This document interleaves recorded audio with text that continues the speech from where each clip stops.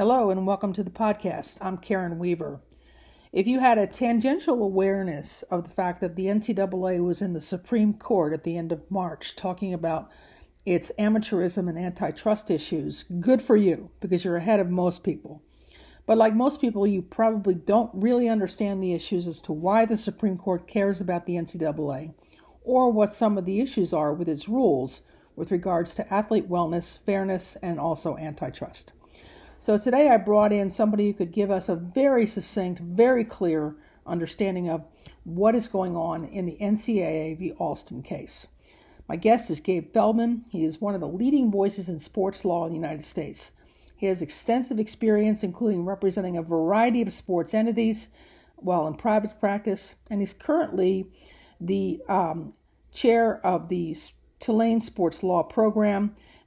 In 2019, Feldman was awarded the Sher Gamer Professorship in Sports Law, the nation's very first fully endowed professorship dedicated to sports law at Tulane University. So, Gabe, welcome to the podcast. Thank you for having me on. So, you and I were talking just before we got started about who the consumer is in this model of college athletics as the courts have decided it. Tell me who the consumer is. Yeah, it depends on the restraint we're looking at. So this case has to do with restrictions on athlete compensation. So we're looking at this as the school and the athlete. And the school is either selling education to the athletes who are buying it, or the athletes are selling their athletic services to the schools who are buying it. In the traditional antitrust case, the buyer and seller would be the seller would be the manufacturer, and the buyer would be the consumer, would be us. And we'd be worried about all these manufacturers getting together to harm consumers. It's different here. The harm we're worried about is the harm to college athletes. Right. The restriction on the money they can get, the restriction on their mobility when it comes to transfer rules. But the courts are still taking into effect us, the end consumer, because they're saying to offset the harm to the athletes, we look at the benefits that we get in the product market. And the product is the creation of college sports, and the Alston case in particular, college football and men's and women's college basketball. And that product is more attractive to consumers because it is college sports as defined by the amateur rules. And without amateurism, you don't have a distinction between college and pro. So the NCAA says, we know that there is some harm to the athletes, but there's this massive benefit in creating this unique and popular product of college sports. And without these restrictions, there would be no college sports. Without college sports, there would be no opportunities for athletes, and there'd be no opportunities for fans to watch college sports. Okay. So I think it's really important for our listeners to understand that's how the court is thinking about this. Tell me in as succinct a way as possible, what is your best understanding of the NCAA's current definition of amateurism? There is no succinct way to answer that.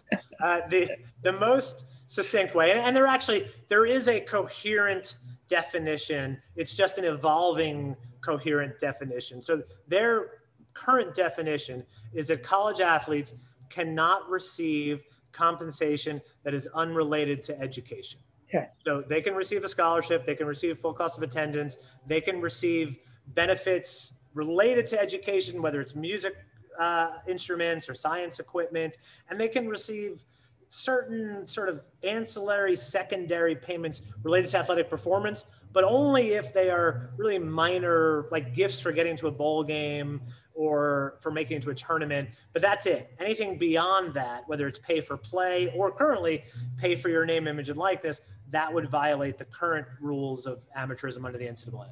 Okay. Now tell my listeners the reasons why NCAA v. Alston has ended up tomorrow in the Supreme Court.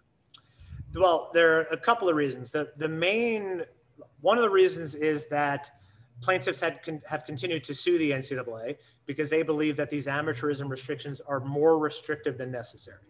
That even if you accept that we want to differentiate college sports from pro sports, you don't need to prevent college athletes from being paid. What really differentiates them is that they are students, and professional athletes are not or don't need to be. But it is nothing to do with whether they are paid for their performance or whether they are paid for their name, image, and likeness. So we're going to continue to get these lawsuits. The reason it's in front of the Supreme Court is because the NCAA has said, no, we, one, get to define amateurism. because we are the governing body of college sports, and two, because the Supreme Court said that we're allowed to define amateurism in the 1984 Supreme Court decision, Board of Regents. And they claim that that decision says that the NCAA gets deference in deciding what makes an amateur and what doesn't make an amateur, and that they shouldn't have interference from plaintiffs, from courts, or potentially from Congress or from the states, that it's the NCAA that's in the best position to decide this. So we are now in front of the Supreme Court to decide, all right, how much deference does the NCAA get under antitrust law? Does it get the deference they claim the Supreme Court gave them back in 1984? Or are we in a new world now where we've got billions of dollars flowing and only a relatively small portion of that going to the college athletes? So it's in front of the Supreme Court succinctly now to answer it, because we need clarification from the Supreme Court as to how to apply antitrust law to the NCAA and what type of deference their amateurism rules should get. And one of the things I heard on your terrific podcast about this was that the NCAA doesn't want to have to return to the district court every time there's a problem, creating another set of just legal expenses and that type of thing.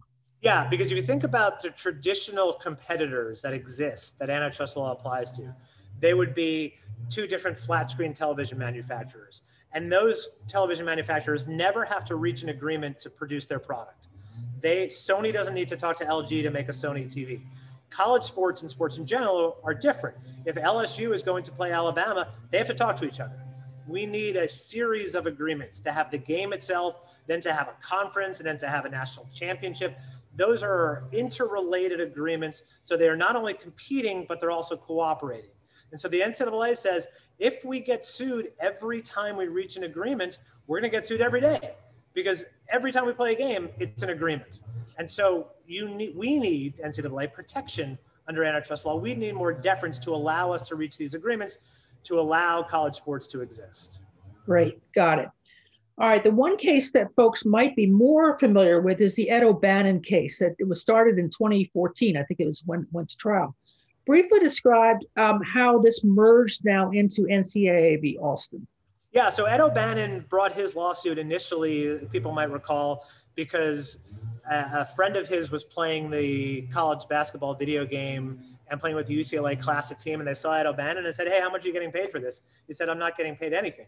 They said, well, that seems wrong. He said, yeah, that does seem wrong. So he brought a suit on behalf of, at the time, former college athletes for the use of their name, image, and likeness in video games. That grew to not only include former, but also current athletes, and not only in video games, but also in television broadcasts. So that was about name, image, and likeness, current and former athletes. The case ended up being decided on much narrower grounds by the Ninth Circuit. That's the case that ultimately said that the NCAA cannot limit the grant and aid below full cost of attendance, but it did not allow the athletes to be paid for name, image, and likeness, or it allowed the schools to continue to restrict those payments, because it said, even if it's a penny, any amount of money unrelated to education would destroy amateurism. So while that case was still being litigated, while it was being decided by the Ninth Circuit, the Alston case was filed. And the Alston case said, look, name, image, and likeness is important, but we want to achieve broader gains. We think that any restrictions on compensation, name, image, and likeness, or even pay for performance, are illegal under antitrust law. So Alston was really the next step in the evolution. O'Bannon opened the door. Alston is an attempt to bring down the entire house. Okay. So now that you've mentioned antitrust, let's take a little bit of a deeper dive into that. Why is and specifically the Trump's Department of Justice, because I don't think Biden's administration has come out on this yet. Well, why was the DOJ so concerned about antitrust issues that they ended up filing a brief in support of the Alston side of the equation? So how does that? Yeah, so we've had activity from both departments of justice, essentially. The Trump DOJ on their last day or last week wrote a threatening letter to the NCAA, said, we're watching you, and we think what you're doing is probably illegal under antitrust law. And then in the Alston case, the Solicitor General filed a brief on behalf of the plaintiffs, on behalf of Alston, not to wade into the amateurism debate or whether college athletes should be paid or shouldn't be paid, but instead to wade in on the application of antitrust law. And it's a federal statute. It applies obviously to well beyond just the NCAA or to sports entities. And their basic argument is that the rule of reason, which is the basic mode of analysis under Section 1 of the Sherman Act, that the rule of reason should apply to the NCAA just like it does to every other industry, that the NCAA is not entitled to special treatment, that we should just apply the same analysis to whether it's college sports, pro sports, or television manufacturers. So that's why the Department of Justice now is engaged in this case. Okay. As we used to think of it, or big oil way back in the 1890s. Yeah. Exactly. Yeah. Right. Now it's big TV. Then it used to be big oil. Exactly. So once oral arguments are complete, the court should hand down a decision by the end of June of this year. You have followed this for a long time. What should we expect? And if it goes nowhere, what does that mean? And I've heard that the SCOTUS reverses the lower court ruling about 70% of the time. Yeah, and so it's interesting. The stats are sort of plus or minus 70% reversal rate. It's actually higher with the Ninth Circuit, which is where this case is coming out from. So Ninth Circuit gets reversed most frequently, but I wouldn't read too much into those statistics. Every case is unique, and this is even, I would say, as an additional level of uniqueness because it's a sports case. And sports cases just get decided differently, often because the judges who are hearing the case are sports fans. And so they approach it not as a conservative or a liberal, but as a sports fan. And they look at it as, what will the law do to this sport I love? It's why we got this weird baseball exemption for so long, because the Supreme Court put on their baseball cap. And now, sorry if you can hear the lawnmower in the happens all the time. That's the antitrust engine whirring in the background. So it's hard to predict, but we just don't know, especially with this relatively new mix of Supreme Court justices. On the one hand, we'd say it's a relatively conservative court, and conservative justices tend to rule in favor of big business and not in favor of labor. So that would suggest that the NCAA might win the case. On the other hand, conservatives are in favor of free markets, and this is a restriction on free markets. So that means maybe the athletes would win. But on the other hand, if anyone has three hands, then we'd say this will get decided as a sports case. How much deference do the justices want to give to college sports? So it's as I've been saying, my crystal ball wasn't very good to begin with, and it's now shattered. So I won't make any predictions. But if the court rules in favor of the NCAA, and this is you suggested this earlier, it doesn't mean that this is over. There will still be potentially additional litigation, and we have Congress who has now introduced up to 7 bills that would address college sports, and not only name, image, and likeness, but just more generally the relationship between the schools and the athletes. So this is not necessarily the end of it. In a normal year, the Supreme Court would be the end. But now it's not, because we have the states that are looking at this and Congress that is looking at this. So this may just be the beginning of the battle. And this is one of the real problems, is that these legal fees eat into the revenues that the NCAA is supposed to be generating and giving back to the institutions. So in some ways, it would be nice to have some clarity so that the organization stops getting sued and therefore can spend less dollars on lawyers and more dollars on athletes. At least that's the idea, right? Right. Well, and that's part of the Knight Commission's proposal, is to separate out the governance structure for what's currently FBS football, because so much of the litigation and so much of the expense is around football that is essentially being carried by all the other sports. And decisions are being made with football in mind, but applying to all these other sports. And it would be more efficient and lead to better governance if we were able to focus on the FBS football on the one hand, and then basketball and the other sports on the other hand, because right now, as you know, FBS football is not controlled by the NCAA, and the championship is not controlled by the NCAA. And yet, so much of the expense and the liability is borne by the NCAA, and yet the revenue is not shared with the NCAA. Correct. Are there any precedents for that and sort of splitting up? It's really not even a league. It's as your guests on your podcast said, it's really just an event that the NCAA sets up, which is March Madness. So is there any precedent for splitting an organization like that? Yeah, I mean, you could, and we're already seeing there's split between Division I, Division II, Division III, and there's split between FBS and FCS, and there's split between the Autonomy 5 and Group of 5. So it's just be another variation of that, and the goal is really to allow college athletics to focus more on college athlete welfare and to modernize things. And it's just, there are so many different interests trying to pull in different directions, that I think it skews good governance. And so I think, yeah, there are models out there that can say, let's let football focus on football and let's let the rest of college sports focus on the rest of college sports. And so the assumption is then that the Knight Commission would have FBS football do all of their own regulatory systems. So they'd have compliance, they'd have eligibility, they'd have all of that, right? Right. There are different variations of it, but yeah, that would certainly be one variation, is they've got to foot the bill for all of their compliance work and oversight. There are others where it could still be shared and it would still be within the same athletic department. So it's more, one, I think it's a better governance model. And two, there's a recognition that the current system is not working. And not only is it not working, it's constantly under attack. And if the NCAA doesn't change itself, the change is going to be forced on it. And that's why you and I are talking right now, is because the Supreme Court may force change on them tomorrow or in the next coming months. But what the Supreme Court is not going to do is say, here's how you should govern yourself. They're just going to say what you can't do. Right. So still at some point going to decide how they are going to operate and how they are going to govern themselves. And so do they want Congress to tell them? Do they want the states to tell them? Or do they want to get together among themselves and decide what the future of college sports is? The commission believes that the university presidents should get together and make those decisions, again, not have them forced on them. Okay, so building on that, what then should college presidents and trustees today be paying attention to with an upcoming ruling, one way or the other?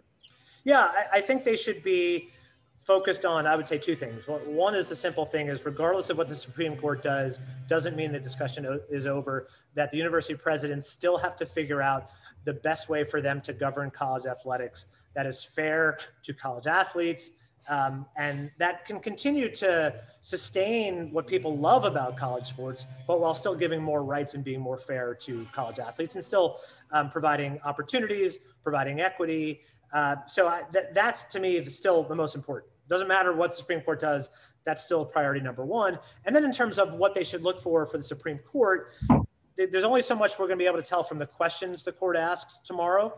So until then, it's going to be a guessing game. Once we see the decision, we will have at least more guidance in terms of what antitrust law says that colleges can or can't do. But that's just a sliver of what the universities can do. It may be an important sliver, but I don't like to think of college sports governance being dictated by antitrust law. They have to operate within the confines of antitrust law, just like they have to operate within the confines of intellectual property law and contract law and Title IX. But think about what makes most sense for the athletes and what you're allowed to do under antitrust law. The answer of what you're allowed to do might change because of Alston. The NCAA might not be able to have as many restrictions in place. There might be greater benefits flowing to college athletes, or we might be in the status quo. But to me, that's still in a lot of ways secondary to how we are treating our college athletes, how we're protecting them, how we are promoting the game, how we're promoting women's sports, how we're promoting Olympic sports. That, again, the contours might change because of the Supreme Court, but the underlying goals and principles won't change. Yeah, absolutely. And that leads me to one of my last questions. Do you think that the NCAA actually needs more external oversight and accountability? Like some people have said the Federal Trade Commission or a group appointed by Congress who has to report back every 2 years. I mean, what are your thoughts on that? I think there needs to be some independent oversight. Okay. I think that has been lacking. I think that has been an important principle of the Knight Commission, that for a variety of reasons, it's been difficult for the NCAA to govern itself effectively and to provide additional rights to college athletes. And despite the promises they made that they would announce new rules and vote on them in January, that's been postponed. So whatever rules go into effect with respect to NIL and potentially other areas, I do think it's important to have an independent body providing some oversight. And I also think it's important to have a student athlete vote, not just a voice, but a vote. Student athletes do have a voice now. SAC is an important body, but they don't really have a true vote. And so to have some say in the rules and how things are governed, whether that's current or former student athletes, but whoever those people are representing the student athletes. I think that's been missing. So independence and more of a student athlete say in things. Do you advocate that this board, this independent board, should have some reporting structure up to Congress or up to a court, or how does I'm that sort of, work? yeah, I'm sort of agnostic on that. I don't think it should Okay. report to a court. I don't think we Okay. want to have a court or a judge having continuing jurisdiction over this. Whether it Okay. reports to a federal entity, whether it's the FTC, or whether it's more like the Olympic model where Congress creates this body and then it gets to govern itself. There are pros and cons to both. I think to me, those are more in the sort of detail area. And the bigger issue is let's have that independent body. And the devil is in the details, and we got to figure out those answers of who's going to choose that body and then who's going to oversee the body and all those questions. Those are difficult questions to answer, but they can be answered. Let's start with the more difficult problem, which is creating the body. And then we can figure out who gets to be in the body and who the body reports to. Right. That's great. Well, Gabe, thank you so much for your time today, your expertise. This is a thorny subject, but a really important one. It seems like every day this week I've been reading at least 6 articles about this. It's getting a lot of attention, and I'm going to continue to lean on you to help us understand it more. Thank you so much. After you do so, I'll try to keep the lawnmower away next time.